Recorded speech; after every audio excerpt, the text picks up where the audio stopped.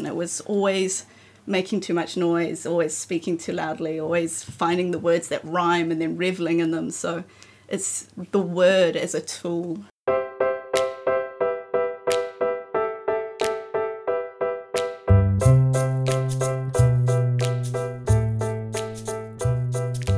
Hello and welcome to the fourth episode of Ears Wide Open. It's a podcast, a project of the Open Book at 201 Ponsonby Road in Auckland. I'm Anna Livesey. I'm in the state of recovering from a cold today, so excuse my husky voice. I also obviously need to lay off the late nights and the cigarettes. For this episode, we have got Irene Corbett with us, and we also have Sian Denon, who's going to assist her with reading. And then we're going to talk to Irene, and then episode 5, which will be amazing, will be Sian on her own. So together they are known as the Red Tent. I saw them performing in 2017 at Auckland University as the Red Tent, looking and sounding amazing. So, hello. Hello. Hi. Hi, Sian. Hi. Hello. Hi. You're going to read something for us. Yeah, this is one of my recenter poems. This is called Nomine Cupiditatem. Nomine Cupiditatem. The act must be something very serious. Forgive me, Father, for I have sinned. The beer flowed off the table and over his shoes. He fumbled with a dishcloth, smiling lazily, and his freshly washed black hair fell into his eyes, as softly as the gauze curtain which floated on the summer breeze behind us. In the garden was a bathtub full of ice and hebe flowers, and I thought, perhaps a baptism is on the cards? In order to make a good confession, please follow these steps. The person must have sufficient understanding of what is being done. Forgive me, Father, for I have sinned. The orange sofa sunk as deep as the Marina Trench. My skirt was too short, and I encouraged the cushions to swallow me whole. I knew his mother would not approve because I eat too much. I desperately rubbed rice into the fabric of that room. Then there was talk of starting communes and Buddhism, the logistics of shower curtains and speaking in tongues, and he watched, filtering the night through eyelashes intoxicating, and I watched him, that dark angel who smiled so easily. I wanted it to be the rapture. In order to make a good confession from the last time you made a good confession, the person must have sufficient freedom of the will. Forgive me, Father, for I have sinned.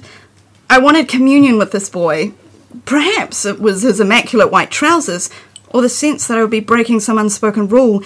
So he ate the cake that made me sick, a red ring of panic forming around my mouth, a prayer bubbling in my chest. In order to make a good confession from the last time you made a good confession, to make a good confession, repeat after me. Nomine Cupiditatem. Nomine Cupiditatem. Amen. Amen. Amen. Thank you for your help, Sian. So, performance and poetry. So that's a very performative poem that you've just read for us there. Yeah. And the first time I saw you, you were doing a performance piece. And I know that you were also involved with theatre and that some of your poems have music attached to them. So talk to me about what is interesting to you about poetry and performance. Well, I come from a background of performance. I specifically come from a drama background, but I was raised in a house where there was always music and always reading and a lot of, the sort of Christmas plays and the performance of those kind of small texts for, local groups, whether it be church or I was homeschooled, so I belonged to a wider extended homeschooled network, and we did a lot of those kind of really community-based performance pieces, which was a mixture of poetry, a mixture of theatre, a mixture of music, so I come from that, yeah. So what feels like your home base then? Like if you were to say the thing that is most core to my creative practice, what is it?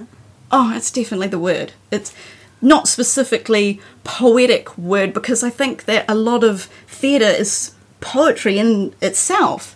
But language and expression. It was always making too much noise, always speaking too loudly, always finding the words that rhyme and then reveling in them. So it's the word as a tool. Mm-hmm. Yeah.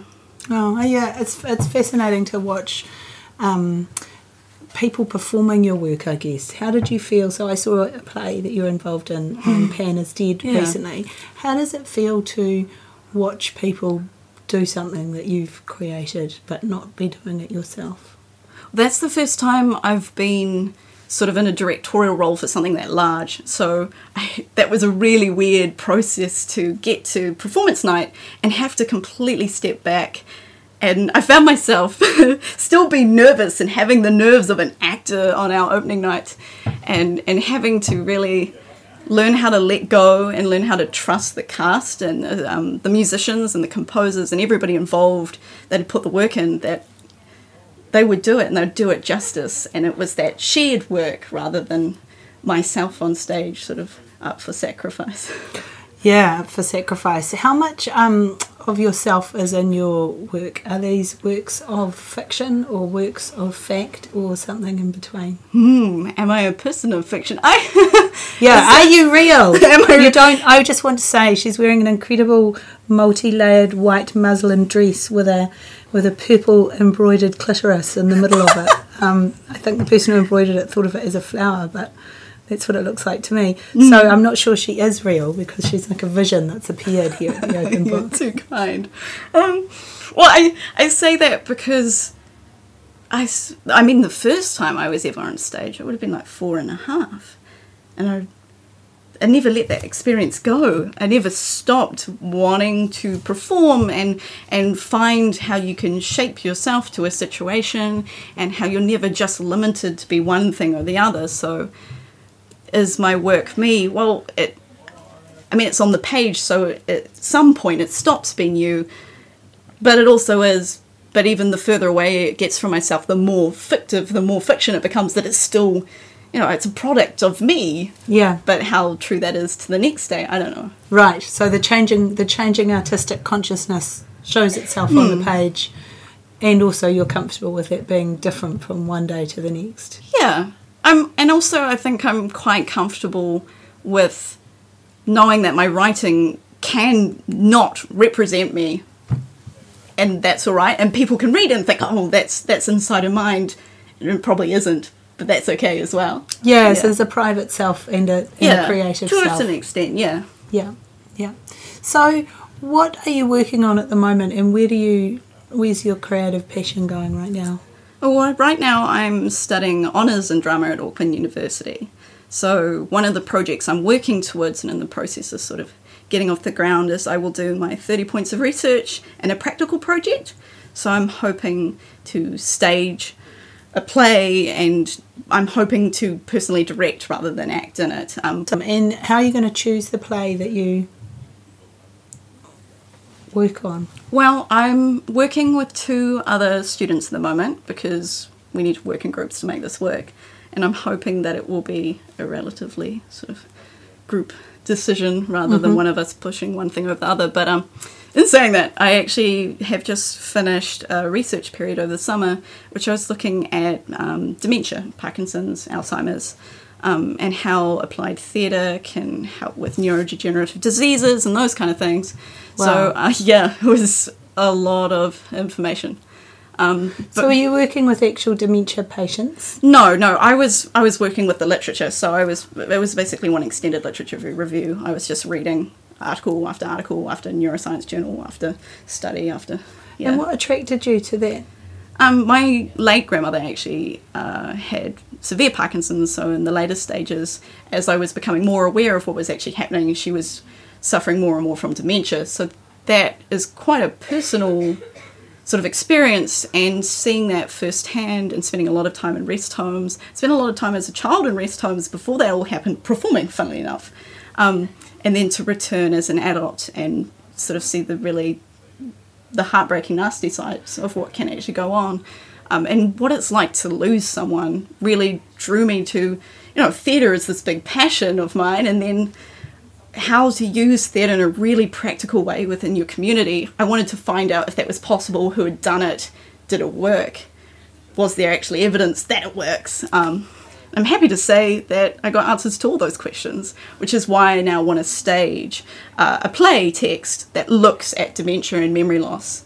And we're hoping to follow it with a discussion afterwards to see, engage and record how our audience experience what happened on stage, whether they experience empathy or confusion, like does that extend their knowledge of dementia and aging and memory loss or what? Yeah.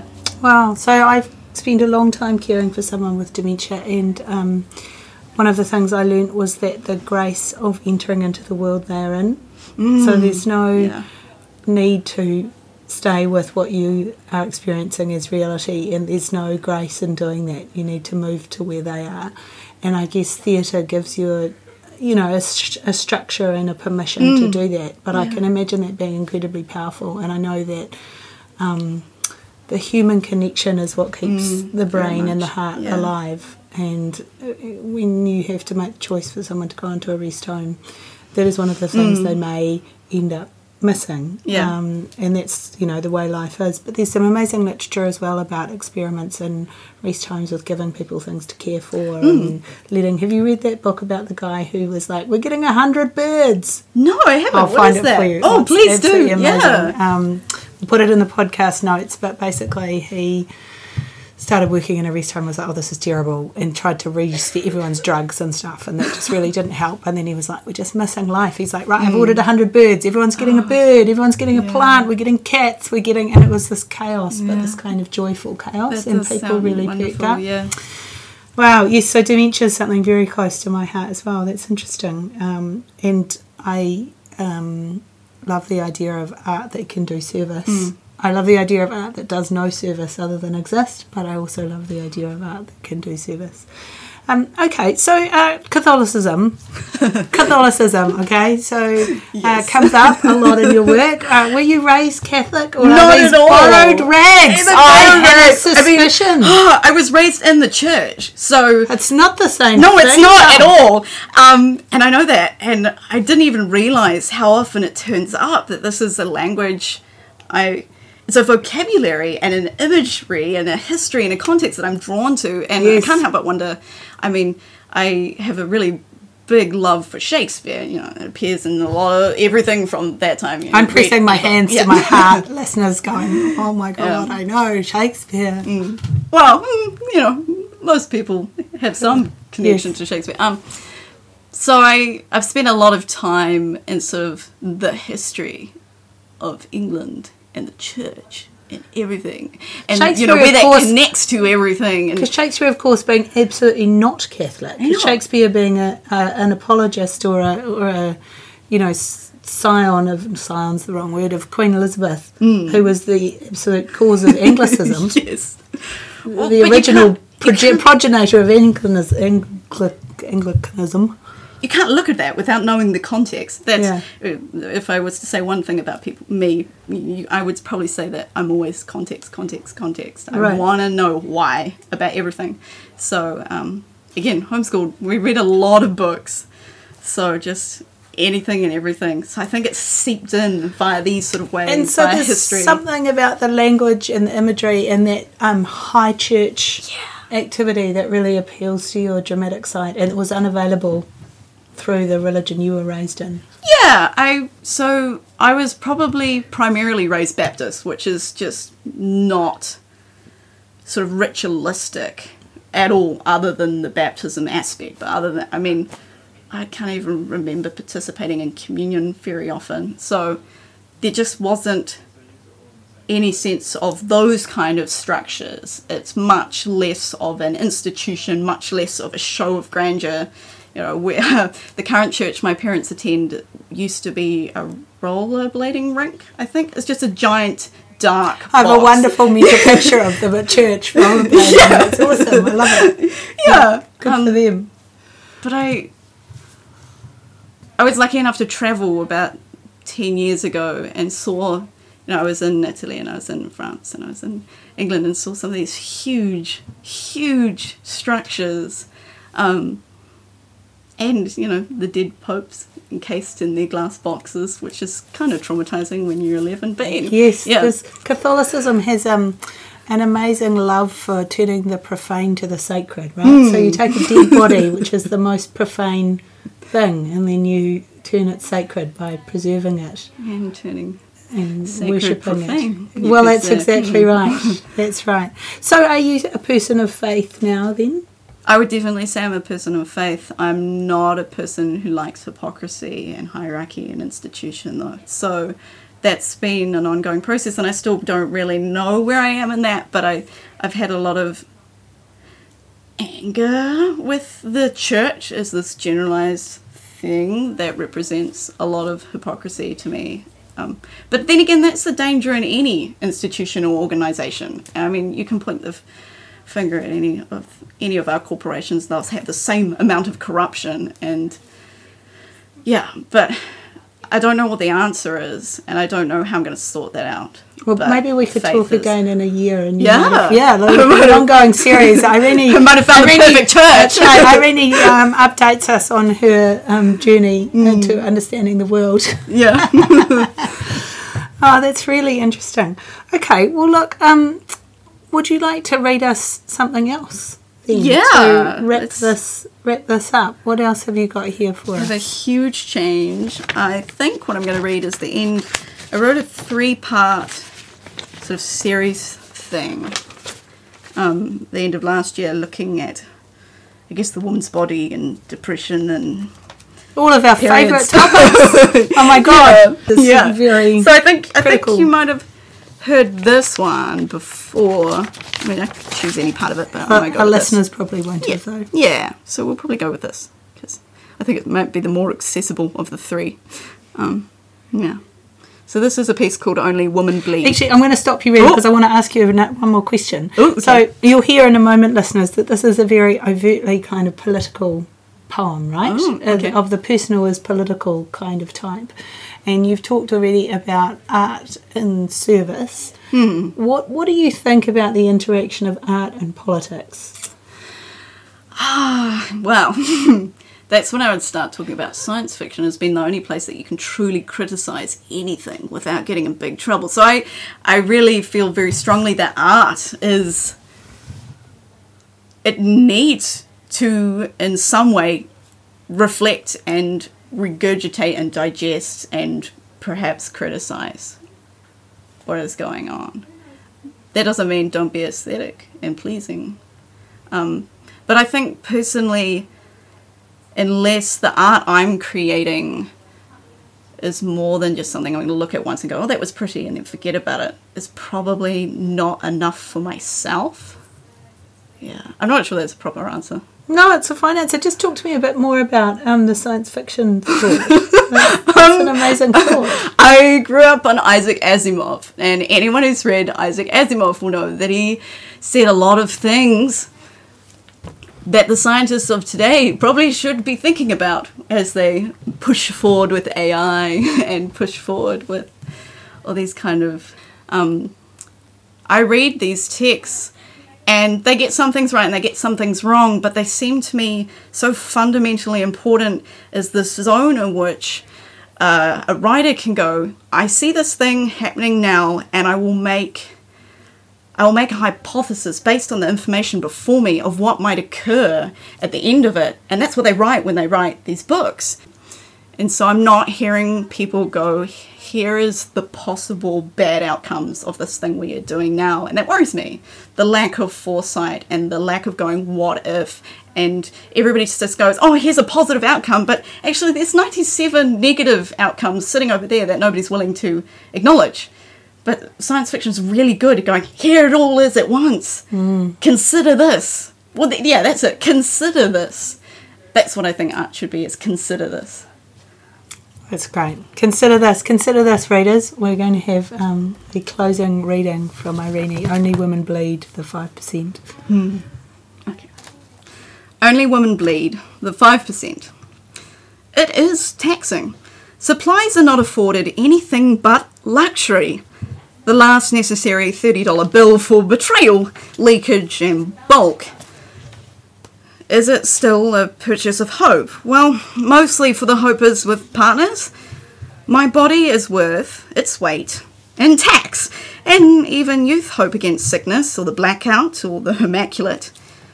Censured for the physiological responses that culture then declares as so very us. How is the body taxed? Well, I must work to earn my body, and if I do not work, my body is worthless to me. Cry more. Just never in public, and not when you can't help it. Only when you are repressing. Couldn't mothers just teach their boys? And also, put a damn bin in every bathroom. Great variance requires great education, but even I Google in a doubtful fashion. It would be easier to claim a tumour than explain the high, and then the drain, hollow, crying hormones out of my eyes. Last month, a 10-year-old girl was sent home from school. Was it all an invitation, a suggestion, an encouragement to live in a red tent for a week? How much tax must be paid before my body is earned? Who can afford it? Who can pay the price? The sentence will cost us 30 years. Thank you so much, Irene Corbett. That has been an amazing conversation. This has been episode 4 of Ears Wide Open. Join us again on Thursday next week for episode 5.